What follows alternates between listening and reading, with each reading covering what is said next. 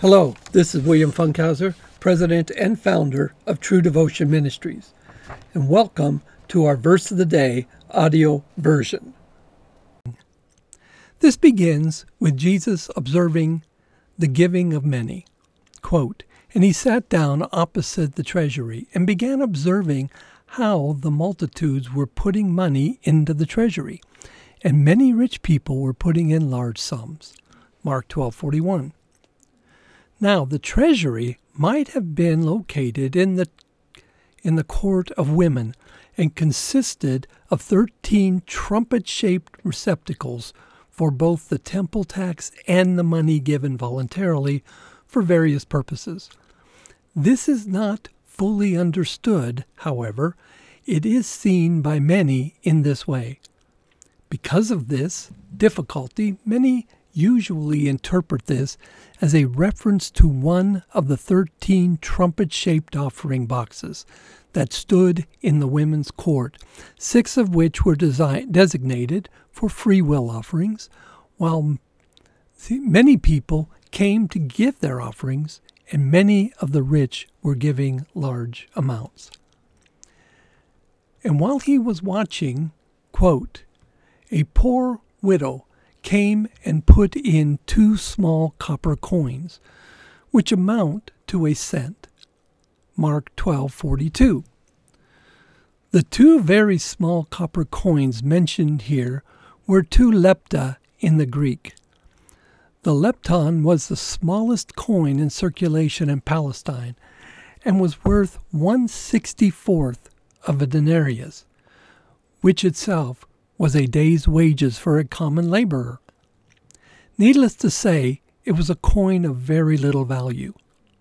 Now, as was their way, the rich probably made a show in their giving their offering, both in how they did it and in ensuring that people heard the coins as they were put in the receptacle.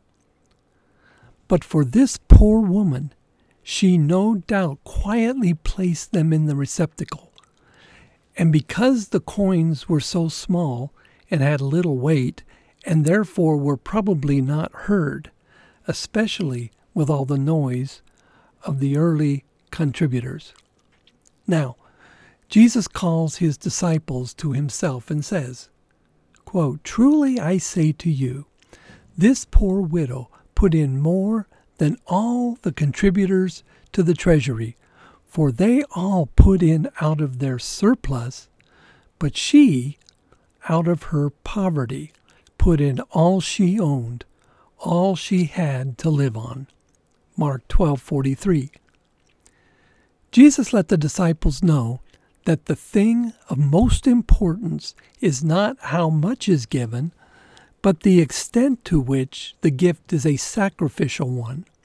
Or, to put it another way, the most significant thing is not how much is given, but how much is left for one's personal use afterwards. A major element of Jesus' teachings is that attitude is more important than action. The widow's total giving demonstrates an attitude of absolute trust in God.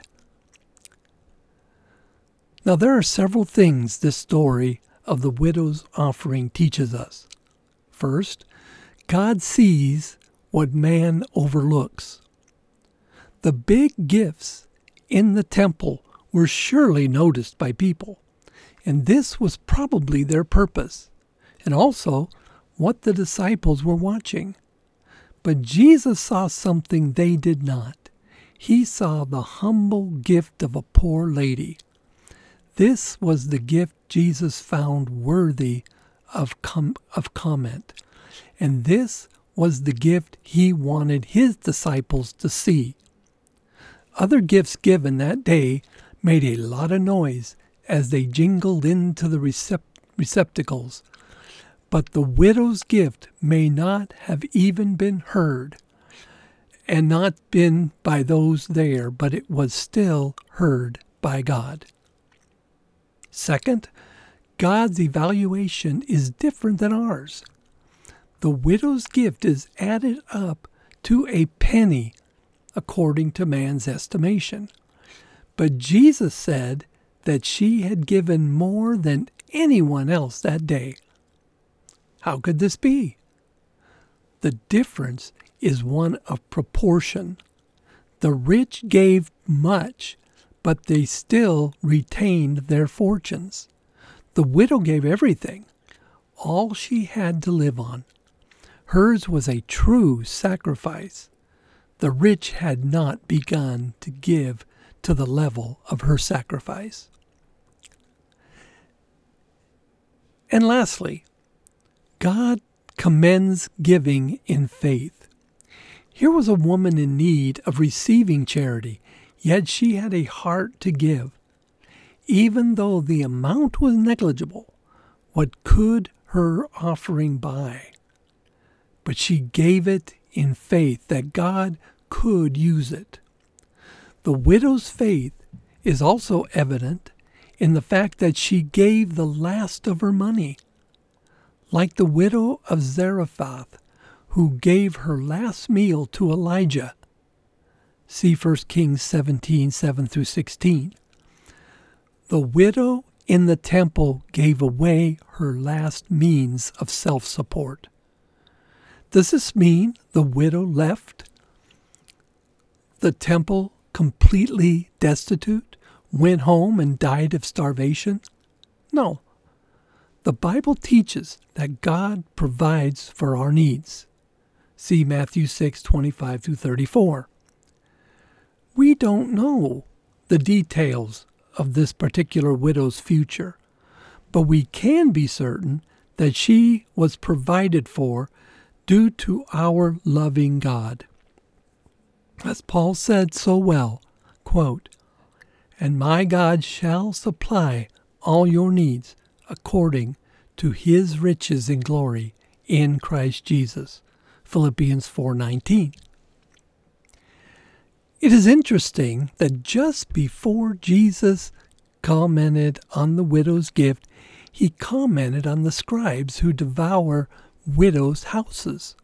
Quote, "And in his teaching he was saying, 'Beware of the scribes who like to walk around in long robes and like respectful greetings in the marketplaces, and chief seats in the synagogues and places of honor at banquets, who devour widows' homes, and for appearance sake offer long prayers. These will receive greater condemnation." Mark 12:38-40. The religious officials of the day, instead of helping the widows in need, were perfectly content to rob them of their livelihood and inheritance. The system was corrupt, and the darkness of the scribes' greed makes the widow's sacrifice shine out even brighter. Quote, "Let each one do just as he has purposed in his heart, not grudgingly or under compulsion, for God loves a cheerful giver." 2 Corinthians 9:7.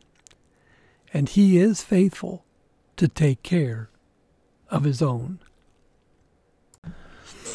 I hope you enjoyed our verse of the day and were blessed by God's Word.